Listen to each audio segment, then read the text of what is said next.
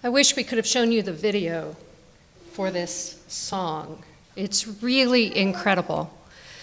It shows the passing of hundreds and thousands and millions and billions of years, and what happens over the course of all of this time as the Earth grows and then dies, and galaxies grow and die, and black holes finally die, and the universe is coming to an end.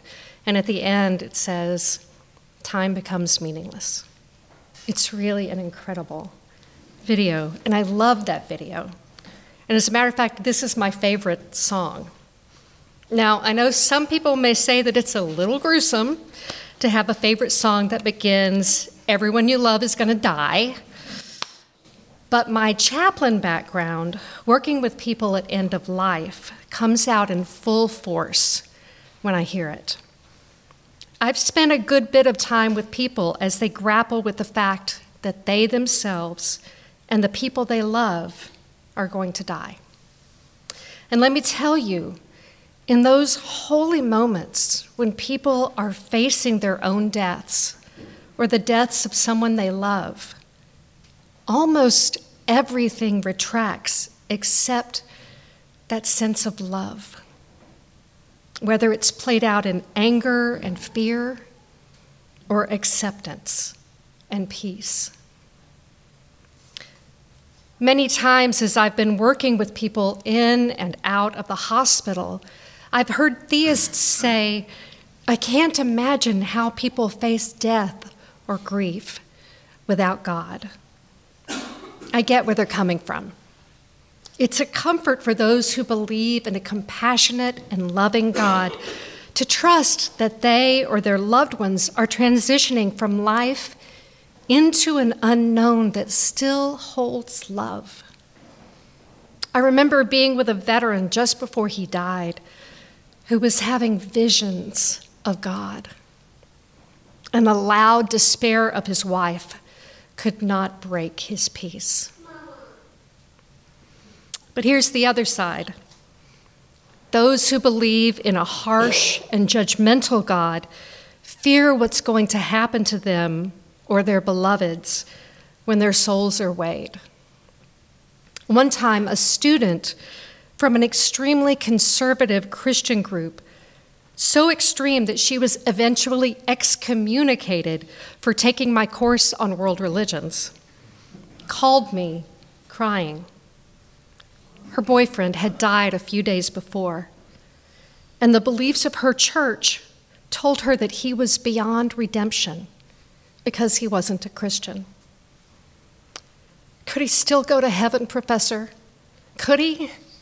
She wailed, broken by the thought that this person she loved so much might be tortured for all eternity. I talked with her for a long time, exploring her beliefs and talking about a loving and compassionate God. And one time I had to give chaplain care to the medical staff in the hospital because there was a patient causing them moral distress. She was clearly in terrible, terrible pain and was going to die within a few days, but demanded that they continue to give her every treatment possible. When I sat with her and spoke with her about why she was holding on so desperately, she told me she was so terrified of the punishment she was sure was waiting for her on the other side of death that she would take any torturous medical procedure just to put off eternal punishment by one more day. Yeah. So here's what I've learned. The people, religious or not, who are scared and anxious as they approach death hadn't come to grips with their lives or with the idea of death. I found that many avowed atheists were terrified of the judgment from the God they didn't believe in. And the people, religious or not, who were tranquil as they approached death were at peace peace with their lives, with whatever their conception of the afterlife was, heaven, reincarnation, nothingness, and with the people they were leaving behind. So peace and love in the here and now, that's what prepares us for grief, for death, because everyone you love is going to die.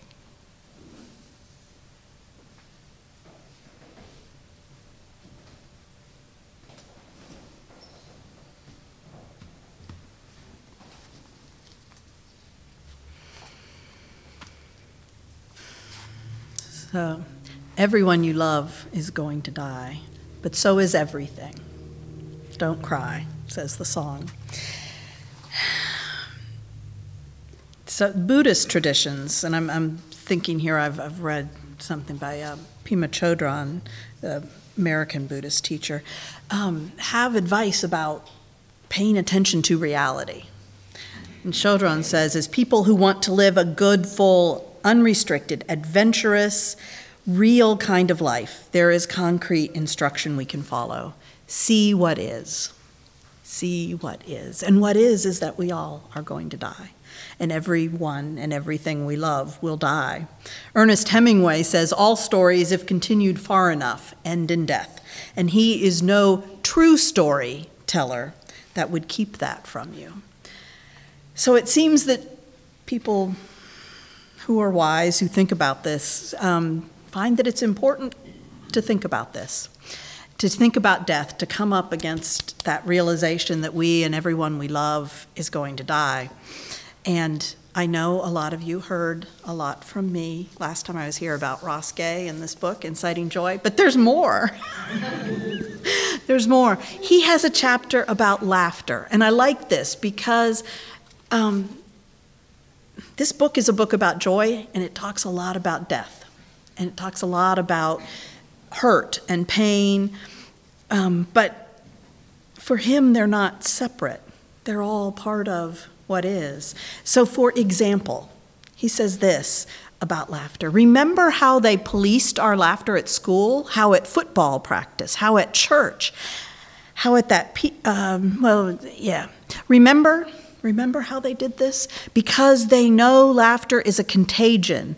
Those who laugh are its vectors, and one of laughter's qualities is that it can draw us together by reminding us of the breath we share, which also reminds us, or can, especially when we fall off our chairs, when we gasp for air, how we sometimes do, of the dying we share, which is a pretty big thing to share when you think about it, maybe one of the biggest. And if we share that, why not share everything else? It could be epidemic, this sharing, which is why they try to nip it in the bud. So I love this book. You should read it. But it's surprising to me that he said laughter can remind us of dying. We lose our breath. We fall out of our chairs. He says later in a footnote, it's just stuck at the bottom of page 172, it's even note number 2. He says, there really is nothing more interesting about us than that we die. I really think that. Wow, that's kind of surprising. That's the most interesting thing about human beings. We often tend to say, oh yeah, of course we all die, and we put that away. And he kind of like dives into it. We all die, and that's really interesting, the fact that we all die. This is a guy who wrote not one, but 2 books about delight. Some of you have heard me preach out of that book, too, a few years ago. And then this book about joy. And I have to admit, he's a poet first. I haven't read his poetry. It's probably got a lot of joy and delight in it, too. And he's the one here who's saying, let's get into death. Let's think about grief. And he says, I've been hearing about grief all my life, it seems like. And he says everything is connected.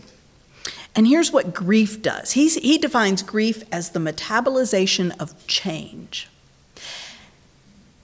When someone dies, it's not just the loss of that person. that we're living with. It's also the fact that getting up in the morning is different, or going to school and seeing them is different, or going to work and they're not there. There are, things are different, many, many things. If it's somebody close to you that you are used to having in many parts of your life, there's lots of difference every which way you go. Recently, we had to take down some trees in our yard, and every time we have old trees, we have a yard with big, big trees in Nashville. They're hackberries, so every now and then they have to go. And I grieve every time we have to take out a tree. The light is different coming in my windows. The shade on the deck is not there where it was anymore. The walking through the yard is different. Looking at the yard is different. And this is just a tree. I say that as if I don't like trees. I love trees. So grief. Grief is the process of metabolizing change.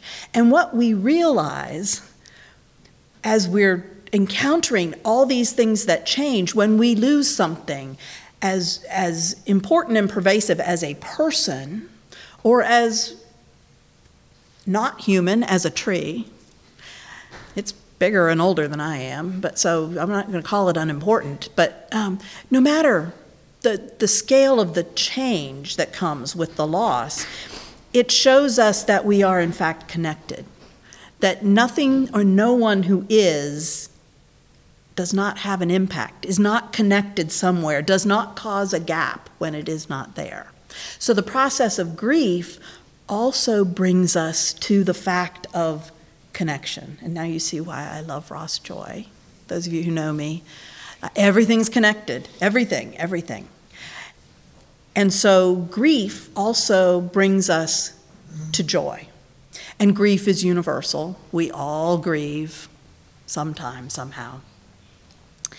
Our culture sees grief as a threat because we have this idea of the rugged individual, who, of course, doesn't need anyone else. So grief is not supposed to happen, and if it does, you're supposed to get over it as fast as possible. And yes, okay, we're going to recognize that it's important, but here's the 6 steps, and once you're through them, you're done. And those of us who have actually walked through significant griefs know that no. And even small griefs can be significant, depending on who you... And they're just different, and they don't fall nicely into steps, and we end up falling apart. And Ross says that falling apart can feel like death itself. And if we are willing to be open to the fact that that falling apart is also part of our connection, we fall apart into each other. And he says maybe another name for that is joy, the being together. We find joy. So grief and joy are not opposites. In fact, they exist together and only together. Ross talks about rhizomatic care and mycelial tethers. He uses these organic, biological, I'm not going to read because I talked about them too much, but these biological metaphors for how we are all connected to each other and cared and held up back and forth across time in all dimensions. That rhizomatic bit is they go all over and up and down and sideways. And he sees that. As human beings, we are all connected to each other, but also organically. We're connected to the stars and the rocks, too. So everything's going to end. And again, I'm really sorry, as Cynthia said, that we didn't have a way to show you the video, because it shows, one of the lines in the song, if you couldn't hear it, was, there's really nothing sadder than watching Saturn lose its rings. And it shows, a simulation of Saturn's rings, and everything. The universe, all of this, it's all one big living thing, really. It started and it will end, too, just like the smallest insects, just like us. So we're going to go on with more lyrics from the song, but I thought maybe we might want to do that body prayer again. So you can sit if you like. If you want to stand up, you can do that too, but let's do it. Source of life, thank you for making me flexible and resilient.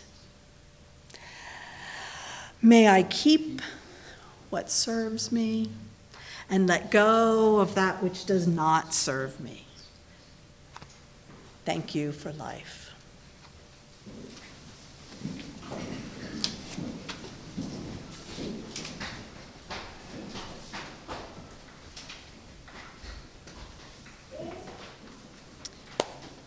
So lyric time again. Everything you fear is going to end. All your hate and hurt blows to the wind. Now, I've always wanted to do things right, like had this fear of getting it wrong.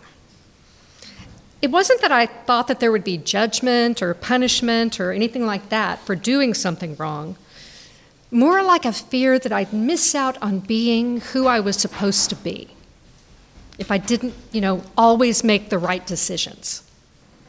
So it took me a really long time to break out of this. Perfectly broken out of it now, never have that happen, right?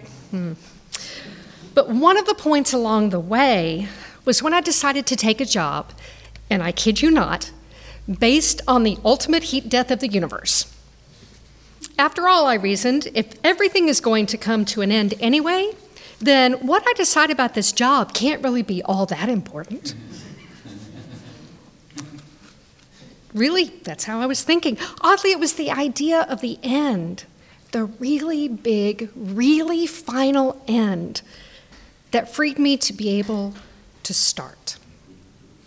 To let a decision be just a decision, rather than having some big, cosmic ramifications. Right? There's freedom in knowing that things are going to end. This relationship I hate, or this job I love, or this climate change that I fear, whatever. Everything will at some point and in some way draw to its close. Every friendship, Unitarian Universalism, humanity as a species, but also every bully, every way we have of harming each other, all our ways of destroying the environment. Some sooner, some later, some not in our lifetimes, but everything will reach its point of finitude and will blow with the wind. What I get from this is summed up by the Jewish teaching from the Mishnah, that you are not obligated to complete the work, but neither are you free to refrain from it. We are situated between birth and death, as we heard in our story. Not just our own births and deaths, but the births and deaths of all we love and hate, all that harms and helps. And we must not get so stuck in the harm that we forget to help. Right? Every religion teaches that we see and experience the fear and the hate and the hurt and keep moving forward anyway. Right? The religions may have different understandings of the causes of the pain, of the tragedy, but they all keep coming back around to say, don't turn your face away just because it's easier. Discern with compassion, even toward what you fear and hate. Lean into love. When we can wrap our head around the idea of endings, wrap our head around it rather than fearing them, we can move toward all of this.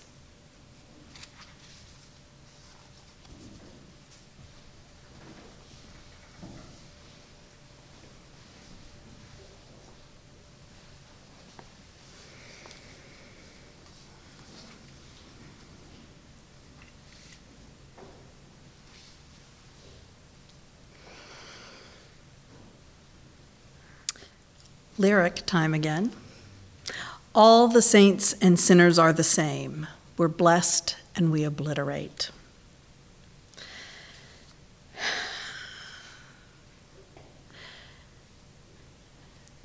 So, following on this fear of getting things wrong, which, by the way, I think is very common. By the way, I learned something about Cynthia here. She got out of that grip of perfection and having to make the right decisions by appeal to Jewish teachings and philosophical principles about finitude. My way out was the band Alabama. All I really got to do is live and die, but I'm in a hurry and don't know why. That was my route out. But still, we're left with everything lives, everything dies, and in between, there's living. Richard Rohr, who is a contemporary contemplative teacher, he's a Christian, he says, all great spirituality is what we do with our pain. I add on to that, but really, really bad, damaging spirituality is also about what we do with our pain sometimes. Someone that I read recently, and I'm sorry I couldn't find where I got this, but said, every human act is an expression of love or a cry for love. And I think that's profound. So we as human beings have this profound capacity for tranquility and peace and knowing that we are connected. And we are also vulnerable to pain, to suffering, to grief, to loss. And we do different things with all of that. We are liable, even with the best of intentions and pretty well-developed good character, we are really liable to hurt each other, unknowingly and sometimes knowingly. And everything is going to end. Everything. We resist this idea that everything comes from who we are as people and from the fact that we're connected. We resist the idea that we can make serious errors trying to address our pain, trying to find comfort in the face of suffering, trying to resist being connected because our culture says, no, everything's about saleable units of things and making profit on them. I think some of you here have heard me quote from Amanda Stern's memoir, Little Panic. The terrible truth that binds us all is fear that there's a single, unattainable, correct way to be human. So we're all afraid of this, even though we can look around and see that you're doing it really differently from the way you are, or the way you are, or the way I am. And still we think, somehow we're trained to look for, what's the best way? Okay, so yeah, that was pretty generous what she did, but really it would have been even better if she, but look what they did. That was, and we're ranking and even when we can get out of the mode of judging every little thing, we still tend very often, and maybe it's because we're, our bodies are bilateral, we tend to put everything on binaries. So you have to be this or that. You're wrong or right, that's the really hard one. But even when we manage to slip out of the wrong and right, or the perfect, or the perfect and the more perfect, we still tend to sort things into two categories. Our brains are bicameral, and our bodies walk. And last night I came up with the theory that maybe if we all spent more time dancing, which involves a lot of crossing those halves of ourselves, maybe that would be better. I don't know. Sounds like more fun anyway. Yeah.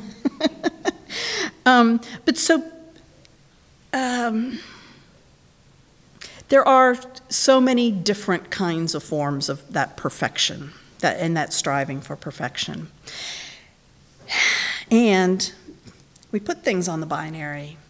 And then I think we often rotate that binary 90 degrees, and then we have hierarchy. And and that happens really, really easily with us. And we're finding as a culture, even as we are deciding to undo both the hierarchicalism and the binary, that it's really, really hard to do. And so the idea of the end of everything, the finitude of it all, really does free us. And we have to say, yes, everything we see is part of that in-between. It's part of us together. It's part of the connection. And in the end, in living with it, in leaning into each other, in recognizing our vulnerabilities and the help we give each other, we actually understand that we belong to each other.